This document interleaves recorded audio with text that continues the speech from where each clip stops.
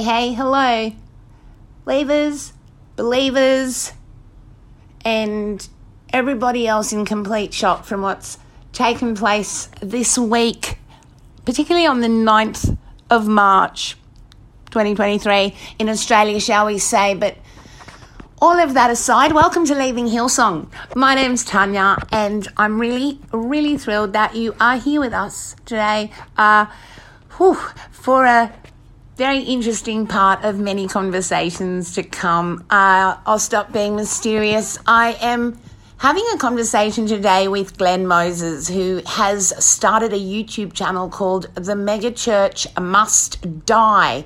And, you know, it's interesting in a number of ways because this interview took place last Sunday, and a lot of things changed during the week on the Hillsong landscape, shall we say. So the Mega Church Must Die channel on YouTube has seen a great increase in views, shall we say. I had a really, really lovely chat with Glen and just got to know a little bit more about him, his family, his experiences with Hillsong, and how he found the experience of, you know, standing up to things that he didn't like, his family didn't like, and how that was received. So it's a really lovely, warm conversation. It is broken into two, so I think you'll really like it. He's a one of a kind, and we have some chats about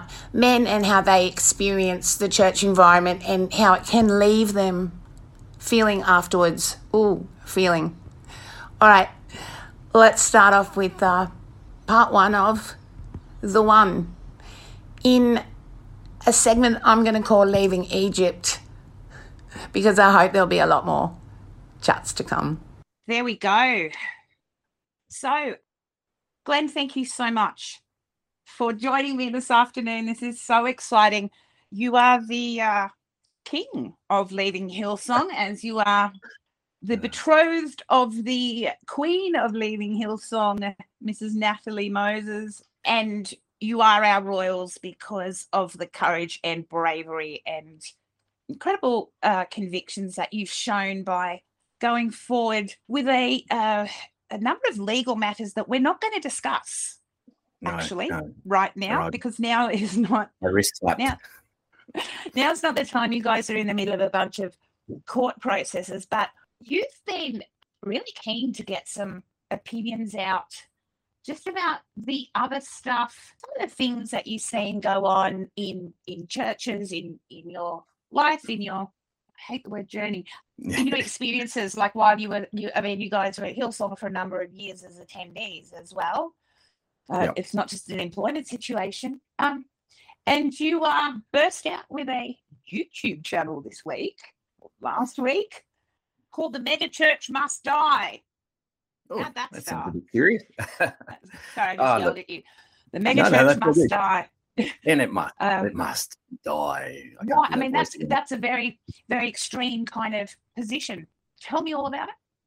Okay, so first of all, before people start throwing things at the screen or whatever they're doing, nobody has to die. I don't want anyone to die. I want the mega church system model of the business model to die to itself, to die to sin and be reborn. So it's not so much die as it's meant to be, be born again. I mean, most people would say they were Christian already in the churches, let's hope, and they'd say they were already born again, but I think they've gone back into the womb.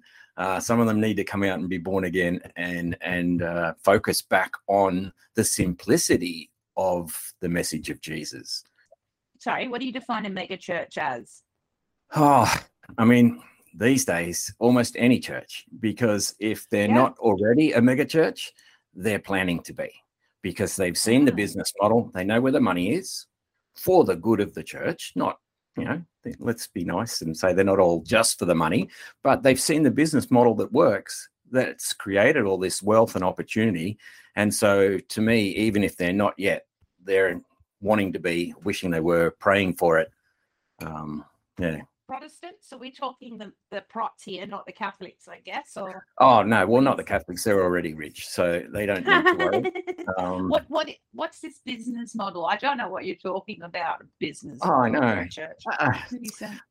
It hinges around the giving and the giving and the giving. Please give me some more, which I don't have a problem with. But for me, it's the distribution of the wealth that I have the problem with. And so the Catholics could listen to this as well. I don't remember anywhere in the Bible where it asked us to amass wealth in cash and property and assets so that we could make our empire bigger, so that we could amass more cash. And, I only read about people sacrificing and doing good for others. I mean, that's a widespread criticism of these models that say of these mega churches, and outsiders seem to think it's all about the money, but then people on the inside, I mean, you attended, maybe give us a bit of a life before Hillsong even background that kind of. Yep. Okay. So I'm 58, and I always say I was born in the church. My family were Christian. I think they actually took me to church the first week I was born, and I've pretty much been in the church ever since. Lots of different denominations. I don't really care about the club thing. I never got that. In my teens, when people started to say, well, what church do you go to? I would just say God's, because I figured that's what it was supposed to be. But anyway, so we moved around to different ones over the years, depending on where we lived. Lots of Church of Christ, but that's just because that was what I was brought up in. Definitely no Pentecostalism in those. No. The Queen. Yeah. I met her at church at what was Caringbah Church of Christ back in the day. Okay. Got married there. Started a family there. We moved to Queensland for a little bit, lived on Lake Macquarie for a little bit, and then back to Sydney, because let's face it, Sydney is the best. Yeah. Anyway, so we've been to a lot of different churches in that time. We've been to churches where there was 50 people and the pastor trying to play the guitar and sing when he couldn't, and everything in between. And I am a music lover. I have no musical talent. I cannot sing. I can't play an instrument, but I love music. So that's what drew us to Hillsong. All of our family holidays were the family in the car driving up the coast with the Hillsong CDs playing. The kids knew all the words. We'd been to conference maybe 4 or 5 times before we ever moved to go to Hillsong. And then when my eldest daughter turned 18, she said, I don't want to go to uni. I want to go to Hillsong College. Okay. So we were living in the Sutherland Shire at the time, near the beach.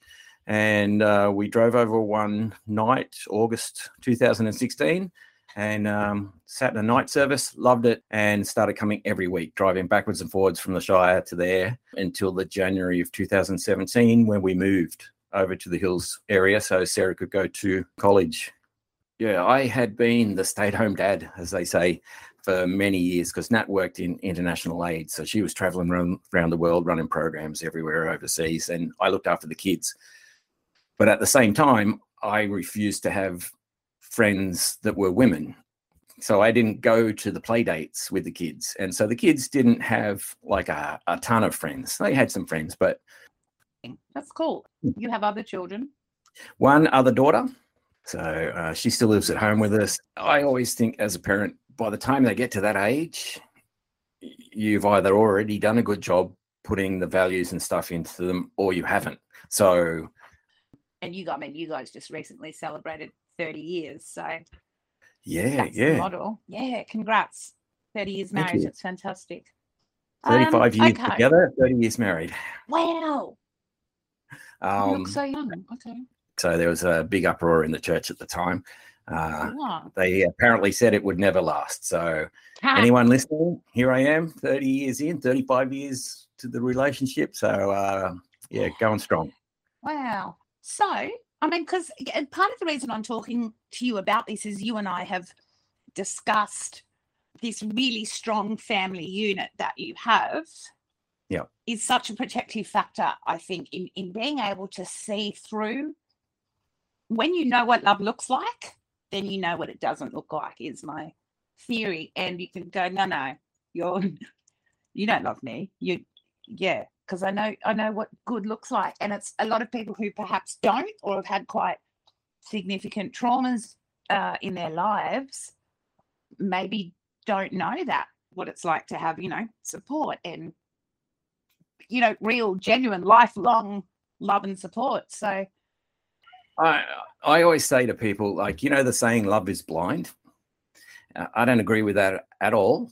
I say love can see every little fault that you have and loves you anyway. So if anyone is thinking that their partner is perfect, then there's something wrong. None of us are, and we've all got faults. But if you can see those faults and still love that person and want to be with them forever anyway, then that's how you know you love them. So yeah, I think obviously I'm talking about when Nat looks at my faults, not when, she doesn't have any except that she married me. It seems to be your overall kind of life view, you guys, because I remember early on we talked about when you first started going to Hillsong and you noticed people weren't kind of sitting on their own and stuff, and you did something about that. Yeah. Well, yeah. Okay. I'd love to talk about that. Yeah. 3 long years before I got connected there. And during that time, Nat stopped coming because of the lack of connection. And it wasn't like we were just sitting in a seat wishing people would come to us. We volunteered in teams. We had Sunday friends. You turn up in the foyer and there's someone you saw last week and they smile and wave and say good day. And if you're real lucky, they might even say, we should catch up for coffee. But they never do. Nat in particular, she sort of stopped going at this point where one of the seating community people sat down with her and talked to her for about 5 minutes before church started and got her to fill out a form with a name and address and contact number and everything. And this woman said to Nat, you know what? I'm going to call you this week and we'll go out for a coffee. And then Nat never heard from her again. So that was sort of the point where Nat went, look, why am I coming here for connection and family when they're almost like dangling in front of my face like that and then taking it away? So she stopped coming for a little while. I kept going. I remember one night I had read a Facebook post from Joel Abell. During the week, he'd put up something about how you can be sitting in a room full of people and feel lonely. And I went, oh my God, he's talking about me. So after the service that night, I managed to beat the security and get down to the front. And I spoke to Joel. I said, I loved what you wrote. That's me. I'm sitting here every week. And some weeks I'd walked out because I felt so alone. And I told him the story of I'd put my name in to get a connect group. No one had ever contacted me. So then I just asked random people, can I come to your group? And, that hadn't worked out. And he said all the right things. He said, that's terrible. He said, you know what? Come with me. So he took me and introduced me to Sam DeMoro. I'm thinking, oh, this is good. And so he gets me to tell the entire sad story to Sam again. I'm like, oh, okay. So Joel goes off, leaves me with Sam. I tell Sam about how, I've been struggling to fit in. No one connects with me. And Sam goes, oh, that's horrible. Come with me. So he took me to Nick Ruff, who I think was the 9 a.m. pastor at the time. And he says, Nick, this is Glen. Glen, tell him the story. So I tell him the whole story. I'm thinking, well, this is getting a bit deja vu-y. Anyway, Sam goes, Nick listens to me whinge about nobody wanted to talk to me. Nick goes, oh, that's terrible. And he gestures to some guy whose name I don't know, but this guy was the guy in charge of connect groups for the 9 a.m. service. And he said, this guy's going to get your number right now, and we're going to get you in a group. And that's about 4 or 5 years ago now, and I've never heard from anyone since. So wow. Yeah. I mean, I'm looking at you now. You've only got like one head and stuff. You look all normal to me. Like, how is this possible? I mean, because of no accountability, really. I mean, that's the wider problem, I think, with all the different issues in the church, not just the connecting with people. There are processes in place, but there's no one accountable to make sure the processes are being done. So in the end, I started my own connect group because I thought, you know what, I'm going to fit in at my house. So I started a group. You put your details in the My Hillsong system.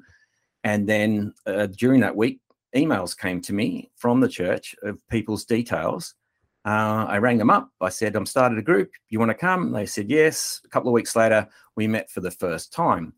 So when these people came into my house, they were overly thankful, like weird, like, oh, Glenn, thank you so much for contacting us. You know, you're the best. And I'm thinking, well, I know, but why are you saying that? They all had never been contacted before. I was the first person to have ever called them in response to their request to join a Connect group.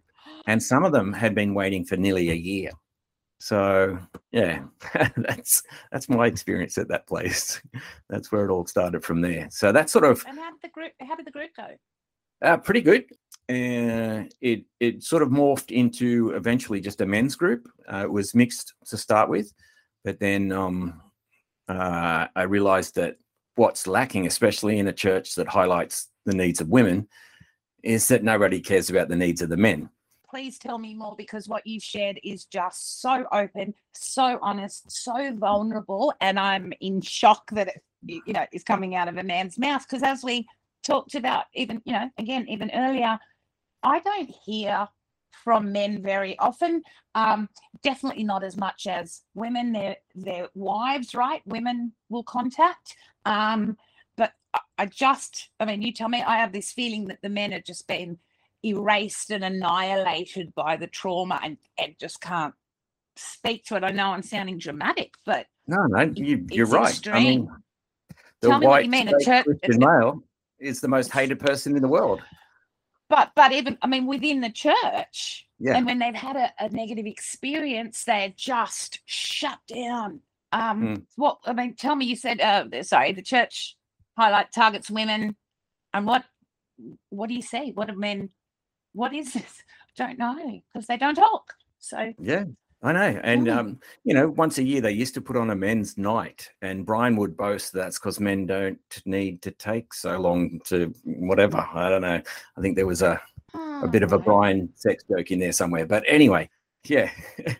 And I went to those nights, and they were sometimes interesting. The preaching was normally good, but they always had stuff on out the front of the church for us to look at. Like man stuff. Oh, look, here's a car, broom, broom, and motorbikes jumping and all that kind of stuff. But nothing that created community in any way. It was all just stand there, look at that, come inside, listen to us, now go home, and you're right. And I knew that wasn't enough for me. And as I found out, as I started, when the group transitioned to all men, the guys were crying out for something, anything. And so my men's group got really successful. We had a policy where we didn't say no to anyone joining. If someone said they're looking for a group and I couldn't find them another one, they were in ours. From that, I started a men's camping group. We'd go away camping 2 or 3 times a year. Always made it Christian based, though. I'd ask one of the guys to speak on the Saturday night. We did communion on the Saturday night. It was just such a great weekend away of fellowship with the guys, which just isn't happening at any church that I know of, really, to that extent. So yeah, up until we pretty much got forced out of the church, that's what I was doing. So have you, those connections are not there now because of the other matters? Have you had to sort of pause on that? Yeah, pretty much. Is it too dramatic to say this thing has destroyed our lives? I mean, that was my whole thing. I went for coffee with people 2 or 3 times a week, maybe took someone for lunch, had the men's group, organized the camping, volunteered on the Sunday night. And so now Nat and I pretty much sit on the lounge when I'm not watching them mow the lawns. What did you discover? You're one person. What else did you discover that men need? Because this is a giant gaping, missing thing, and you're telling me they're crying out for connection. I don't know. They're not going to find it in the mega church, hey? Well, I know I'm an unrealistic person sometimes. I don't believe in saying you can't find that in the mega church, but you can't find it in the mega church because people say, oh, that's too hard because there's so many people here. We can't possibly look after all of them. But I'm the kind of person that I'm like, don't say that. I'm going to try my hardest to look after all of them. And knowing that I won't get everyone, I'm still going to go there every Sunday and have that attitude of trying to find every single new person, non-Christian, anyone at all that needs anything. I would stand in the foyer on a Sunday night before the service and you just look for the new people. And then normally the ones that walk in with their mouth open going, oh, look how big this place is. And just try and get them connected. And I think that's what it comes down to. The men are just pushed to the side in particular and found it hard to get connection. I want to tell one more bad connect group story. So I got introduced to a guy one night. The 6 p.m. pastor brought him to me and he said, this guy's been looking for a connect group. So I had a little chat to him and he'd been waiting 6 years. So for 3 years, he thought he was on a waiting list.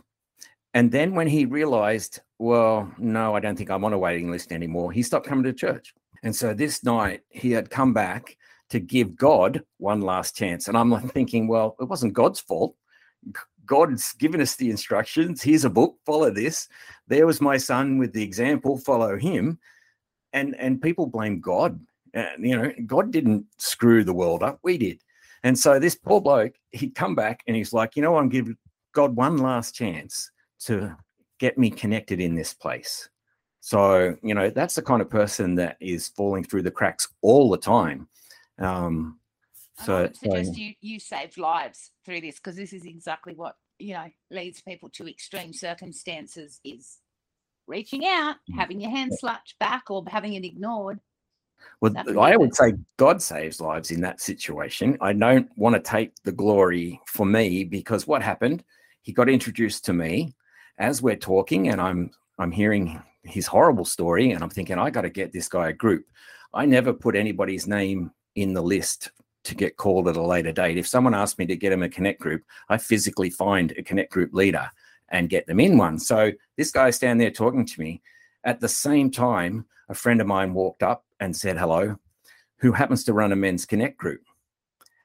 And so I said to him, oh, Mike, you run a group, aren't you? And he goes, yeah. I said, you got room for someone? He said, yes, I do. And I said, this gentleman whose name I won't say, Mike, there you go, introduced him.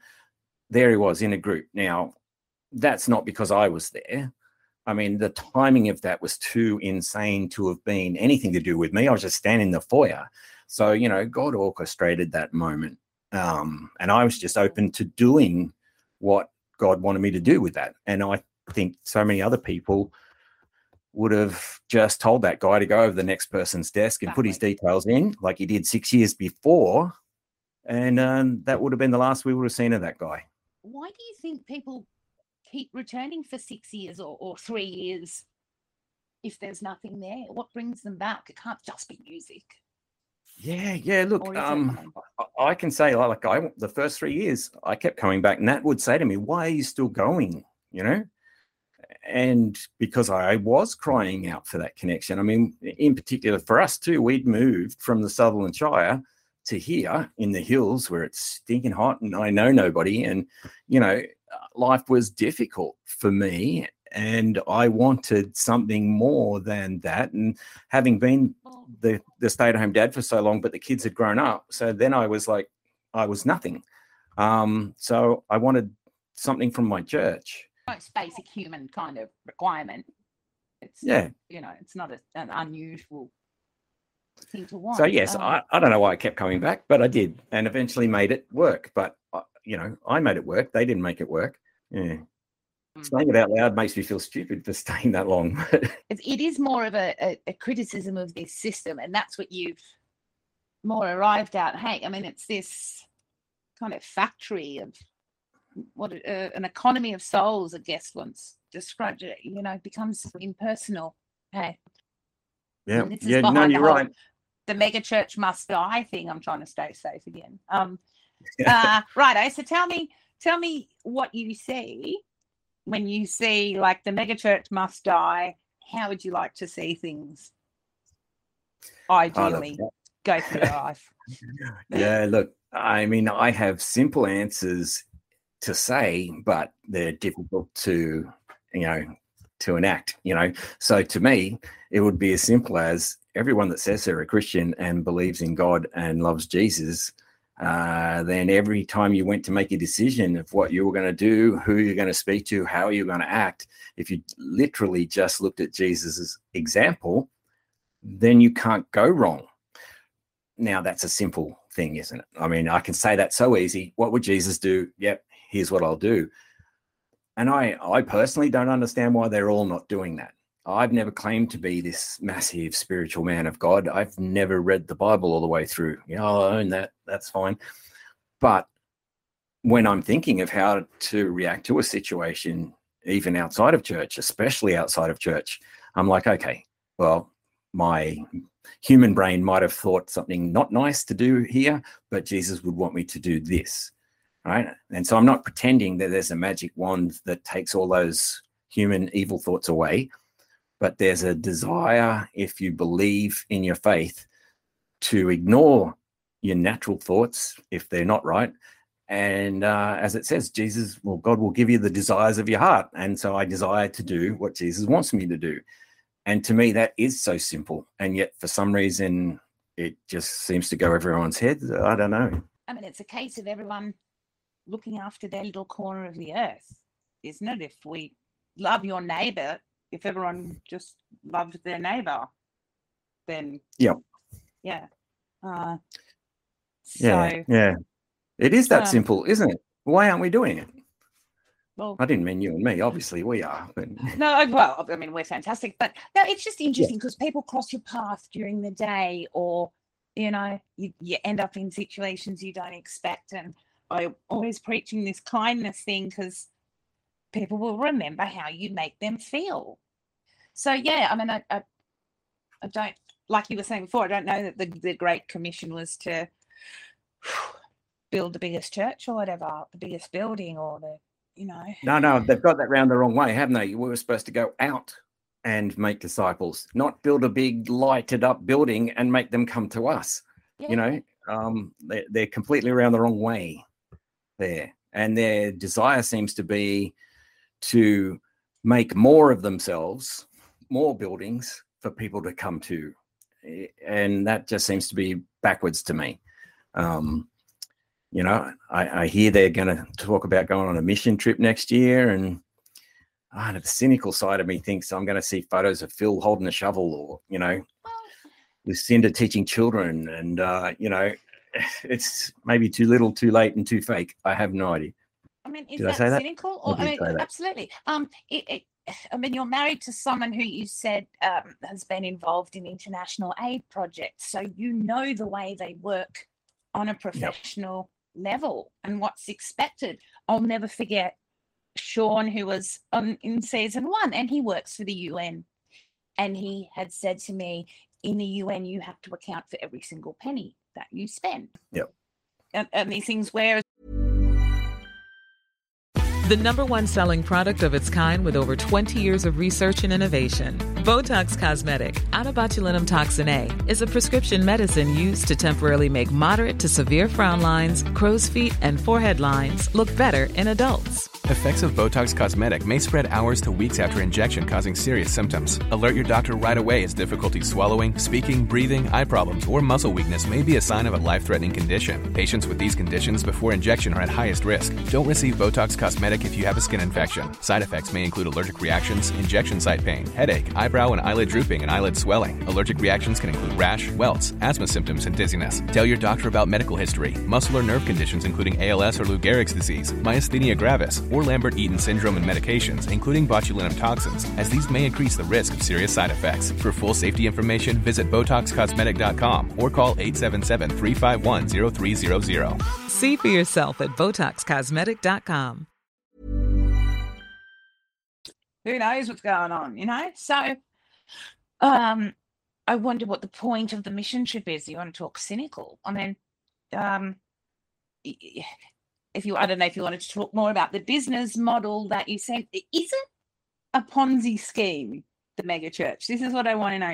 Is it a pyramid scheme? Is it a franchise model? Look, I mean, not everyone agrees with me. I don't think anyone did this intentionally, initially. I think there might be churches popping up now that are going, "Ooh, look at that! Look what we can do," and are following it. I mean, let's say the B word, Brian. I don't think Brian started thinking to himself, "One day I'll be in 150 countries buying a multi-million-dollar building here and all that kind of stuff." I think he started with the right intentions, but the adoration, the idolization, the celebrity, the adornment of fans, the way Hillsong doesn't have just congregants, it has fans. People fanboy about it. That's why there's security, so you can't get down the front to see the pastors, because there's people out there that just want to be closer. And so talking from my point of view, when I was running the men's camps, 2-3 times a day, the boys would be going, "Oh, Glenn, thank you so much for doing this. This is the best." And I would say, "Shut up. Stop giving me praise. It's nothing to do with me. We all wanted to be here. I'm just the idiot that organized it." Now, in my head, I loved the praise. And so I'm talking just me getting praised by 10, 15, 20 guys, and it was going to my head. Now, imagine if you were Brian, and after years and years of success and money and everyone around the world calling you their pastor and that. So I don't look at it and think these people are evil or started evil or intended to be evil. I think that somewhere along the way, they just started to believe what everybody in the world was telling them. And that's got to mess with your head. 100%. Can you imagine every time you walk into a room, everything goes quiet and people start, "Oh, there he is." And, and I mean, even when I started researching, I've been thinking about this, I started researching nearly 20 years ago. There were people who wanted to sit in the same chair as Darlene or, that real touch their robe kind of stuff. And that was then. I mean, and it makes me wonder after. So if you were doing that camp situation every day, people were saying, "Glenn, you're amazing. Thank you so much, Glenn. You've changed my life." And you kept saying, "Shut up," but they kept going. After a while, I just wondered, at what point do you go, "You know what, boys, knock yourselves out. Tell me I'm great then." I just liked it when you were just saying it then and you were just telling the story. So it's so hard. Yeah, definitely. It is nice to be acknowledged. But I literally had to keep saying to God, just keep me humble. Just, you take the praise. I'm doing this to try and help the guys for you, but that was tough. So, I look at all the celebrity people at church now, and I just think, you just somewhere forgot to keep praying to be humble. Well, they know better. Maybe. They know. The craziness is of the fans. I mean, they do their altar calls and they say, put your hand up. Nobody's looking. Well, I'm always looking. And, half the time there's no hands up and the pastor's going, "Yes, I see you up the back there." Well, there isn't anyone. But then sometimes they'll say, "Okay, all those people that put their hands up, come down the front for prayer." Well, you'll get 300-400 people go down the front. Okay. Not because they put their hand up, not because they aren't even Christian yet. I see people go down the front that are already given their lives to Christ. They want to be touched or be near the celebrities. Okay. And the power of the energy down the front as well. This altar call thing is such a place of hypnosis or something. I really become aware of it. It's such a place of vulnerability that people go and they're so open. People want to have Beatlemania. They want to go get hysterical over celebs. Yeah, and when you say people, I mean they're sheeple. Let's be honest. But again, I'm not an evil person. I don't blame the sheeple because I don't know their situations. And if you are there one night and you are at your last, you're at the end of your rope, maybe you're thinking bad things about what you're going to do to yourself, and you've come to church looking for something, and they say, "Come down the front for prayer." I mean, I would float down. "Hey, let me touch me, because I'm crying out for that connection. And so I can't even blame the sheeple. I don't know who they are and what they have in their hearts and what they're missing and what they need. And so as much as I'm not that, maybe I was at one point, I don't know, but I can't, I don't know, maybe I'm too nice to everyone. I don't blame everyone personally for the things that have happened, because I can sort of sit back and see how the mega church became and where it went wrong. And if you're not aware of that, if you're not privy to information that I may or may not be to, did I say that? No. Good on people who turn up every Sunday night, go down and sing and dance and go home and feel awesome. I mean, I'm happy they feel awesome. It's the people that aren't getting what they need that I worry about. And so I don't care if 99 people are having a great time and one person goes home and wants to kill themselves. I'm worried about the person that goes home. I don't care about the people that are being fed and getting what they need. So that's fantastic. So is that more the focus of your kind of kill the megachurch idea? Is that one, those people that are falling through the cracks, those people that don't fit in with the system?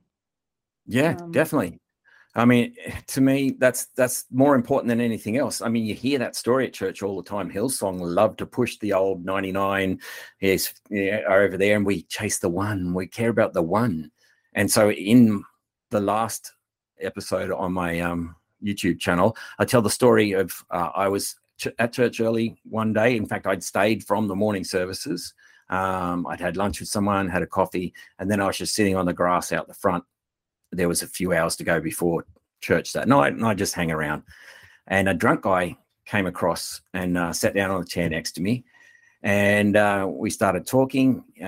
He was an ex-180 TC. He'd been kicked out that week because he'd snuck out and gotten drunk.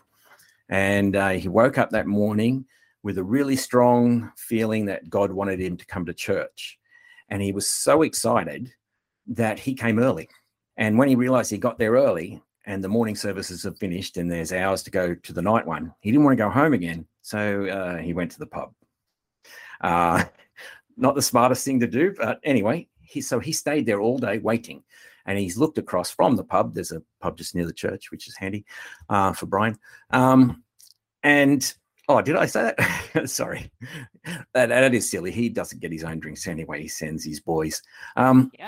So anyway, this guy seen me there and he's come across for a chat. So he told me his whole story. God had told him to come to church, everything. And I was feeling so bad for him.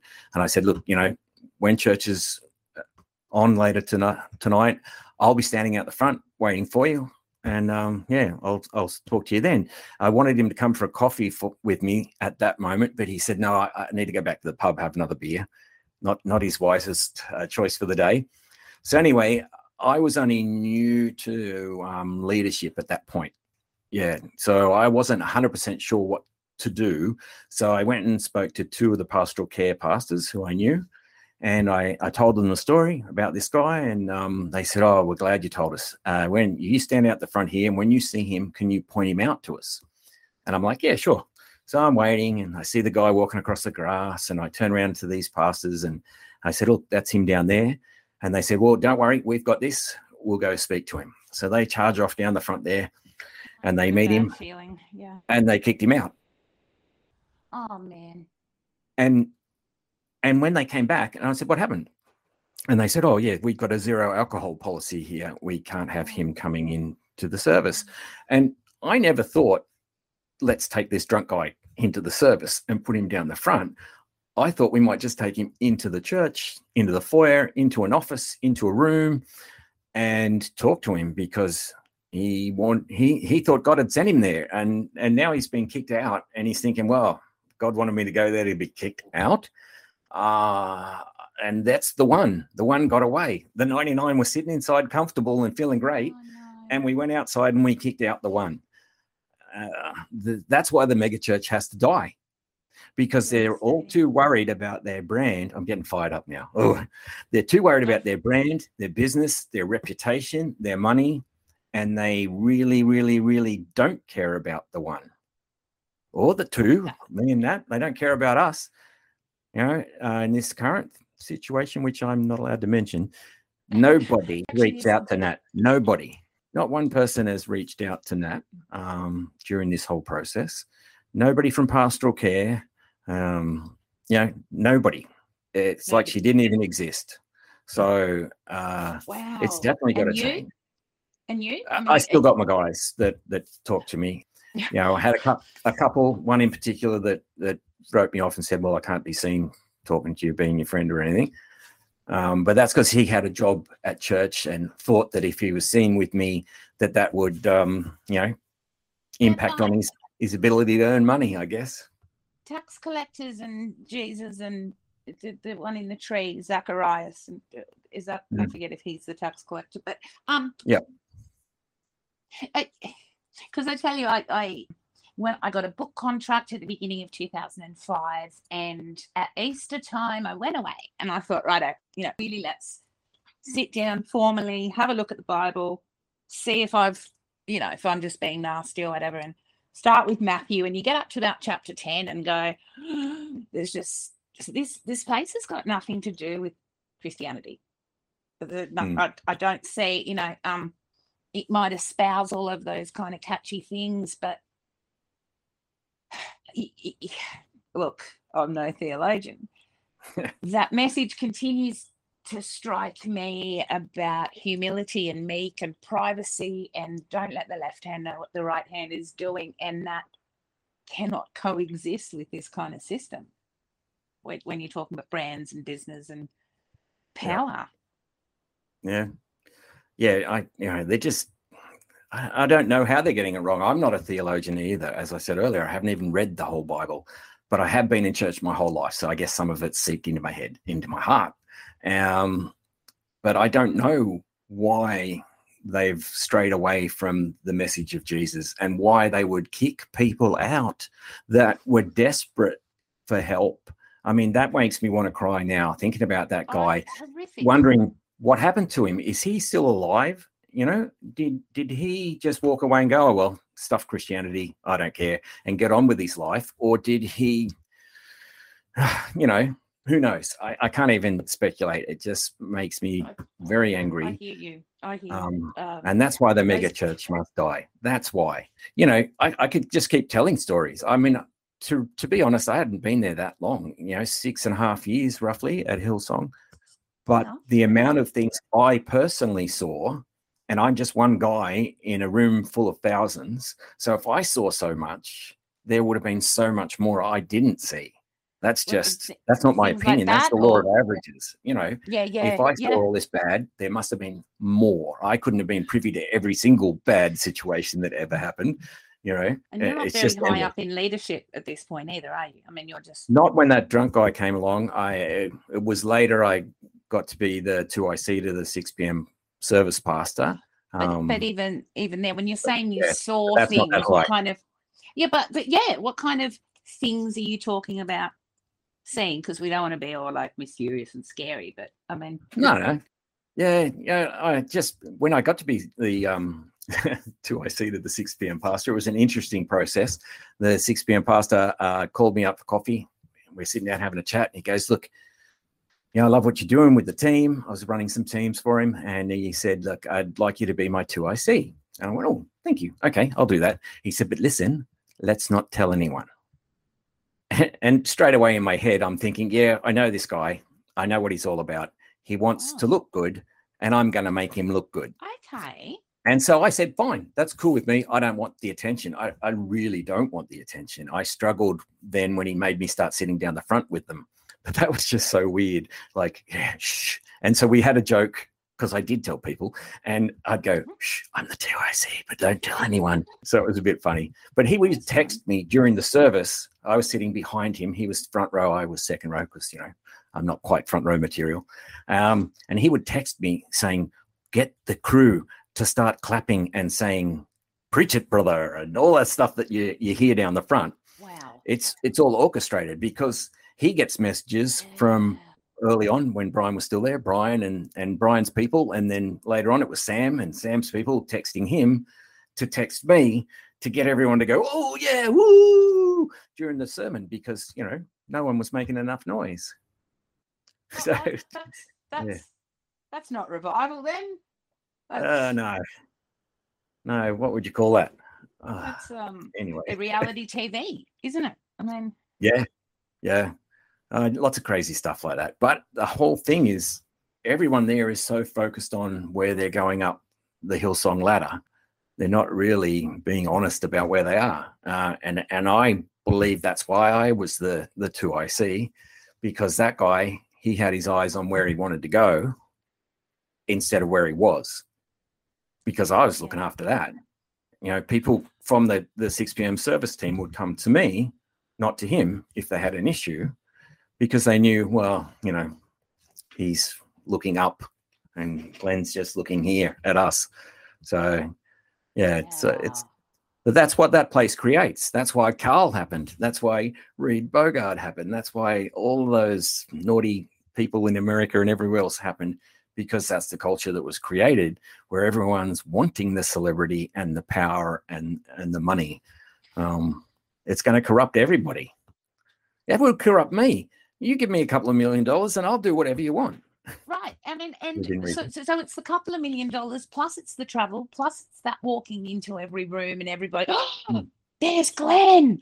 Oh, Glen. Oh, quick, did you get him a drink? It's Glen. It's Glen. There you are, Glen. How you going? You look amazing. All day long and night, you know, and the roar of the crowds. Sign me up. Year after year. I mean, could get a little, you could probably get used to it and possibly change. Yeah, definitely. Except that this is supposed to be a different system. So if that were a corporate system, logic. This You're would using all logic. be, well,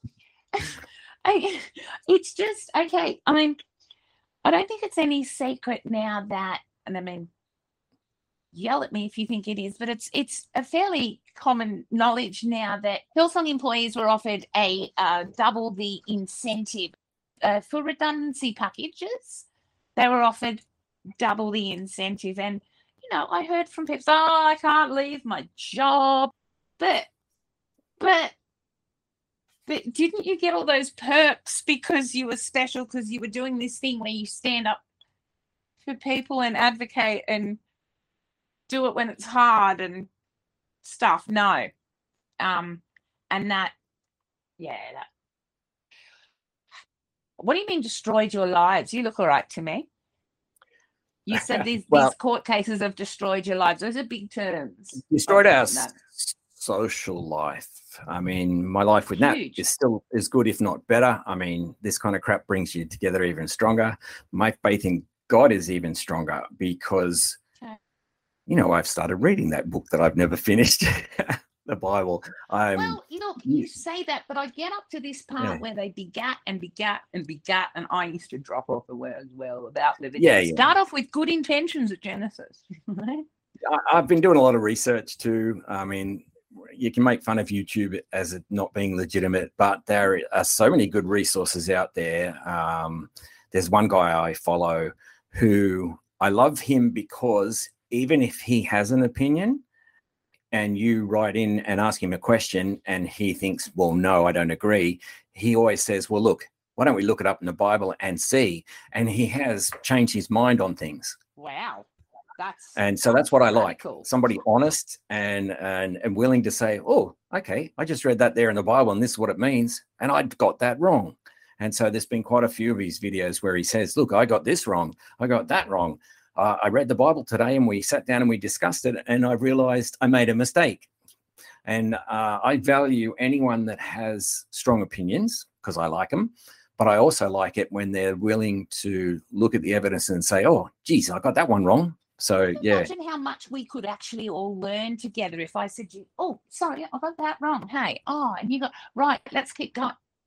Instead of some people needing someone to be flawless and somebody needing to be seen as perfect and stuff like it's, you're so correct. The whole culture has to stop. Yeah. One might say the mega church has to die. I don't know. I think the mega church has to die. But you're right. It's that perfect culture. It's the prosperous culture. It's like I have had discussions with people who go to church there that feel that their situation at home, there's something wrong with their family because it's not perfect. because they look at the perfect socials of Hillsong and the personas everyone puts on up the front and how everyone's smiling and happy and life's perfect and I'm rich. And then they look at their own life and they might be struggling with teenagers or young kids or whatever in their life. And so not only are they going through that actual struggle, but on top of that, they feel they're less than because the church makes them feel like they're not special. They're not speaking in tongues and they're not making things heal and they're not, doing all that stuff that we're told up the front. And so, look, there's just endless things that you could talk about that just make such a big impact on the individual, and the church is just rumbling along, catching the money and putting it into a bucket. Sorry, I was just thinking about that in terms when you were saying teenagers, in terms of like if you're having problems with your kids and the 1, 2, 3 now be free thing doesn't work, you must be spiritually, inadequate or something. Or is that how it works? Yeah, that's how it makes you feel. I felt that way myself. There's been times where they're preaching about particular things, and I thought, well, I don't have that. And I'm like, oh, did I not get baptized properly? Or am I going to hell now, even though I think I'll go to heaven? But now that guy said that, and it made me question because I don't have that perfect life. We're not rich. Our family's not perfect.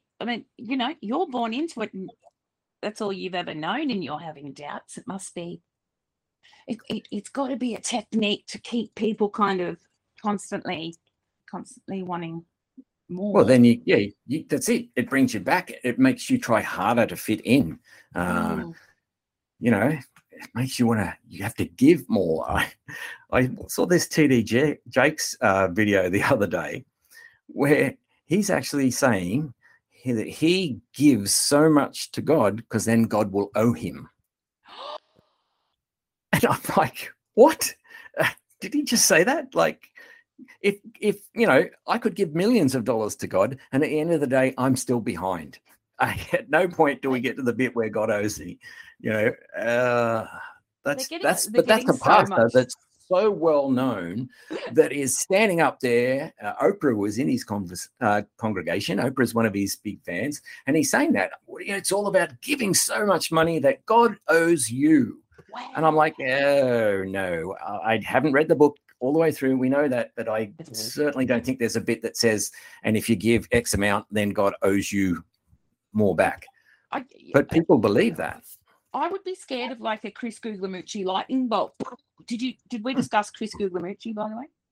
No, we haven't. Right. So do you remember Mike Guglielmucci, who lied about cancer?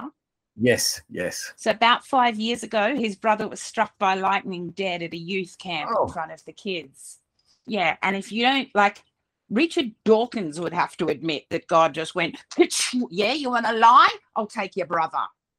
So I'd be scared of that. It's so interesting how that word of faith thing evolved from, oh, look, it says here that God loves me. And if it says it must be true, to, here's the promise, God, you better cough up.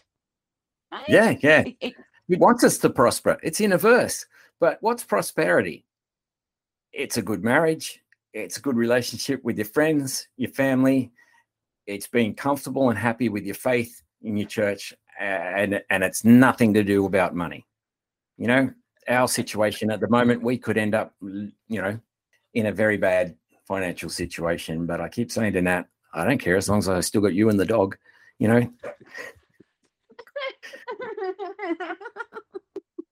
Got to have the dog. Well, what if you have to choose one? Well, you're an Aussie male, aren't you?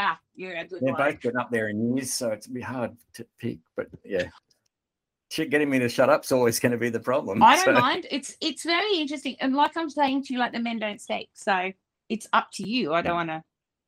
Yeah, look, I often identified not as a male or a female, but as just a person, because I don't know why you have to be. Your identity is that. My identity is the kind of person I am and the character I have. So I get it. I'm not a normal guy. I talk about feelings.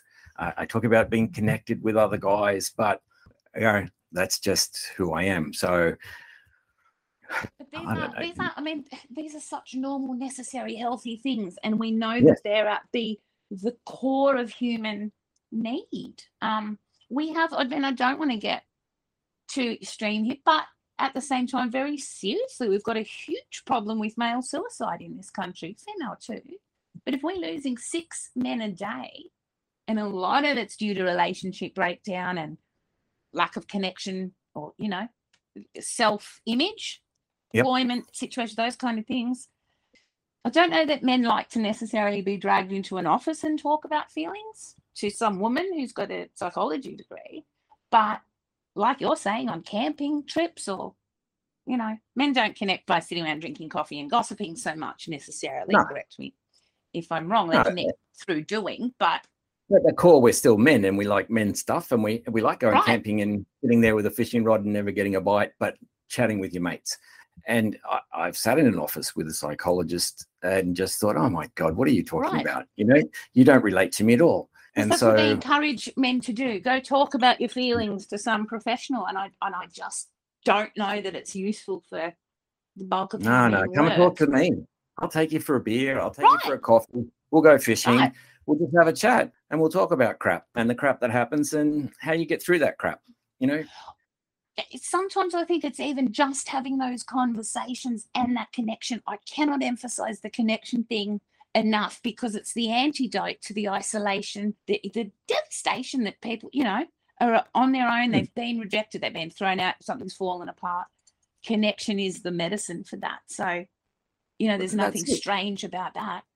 You've hit the nail on the head, though, with everything, not just life. But if we're talking about church, the whole thing is about connection with God, with Jesus. It's like a real connection. And that seemed as nice a place as any to leave that chat just overnight. We'll be back tomorrow afternoon for part 2 of the one.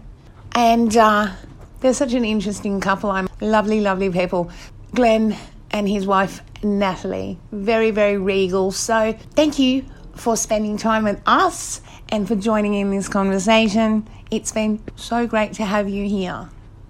And if it's shaken up a few things, just remember to keep being kind to yourself, because, you matter. Share it with other people that you think might benefit from it.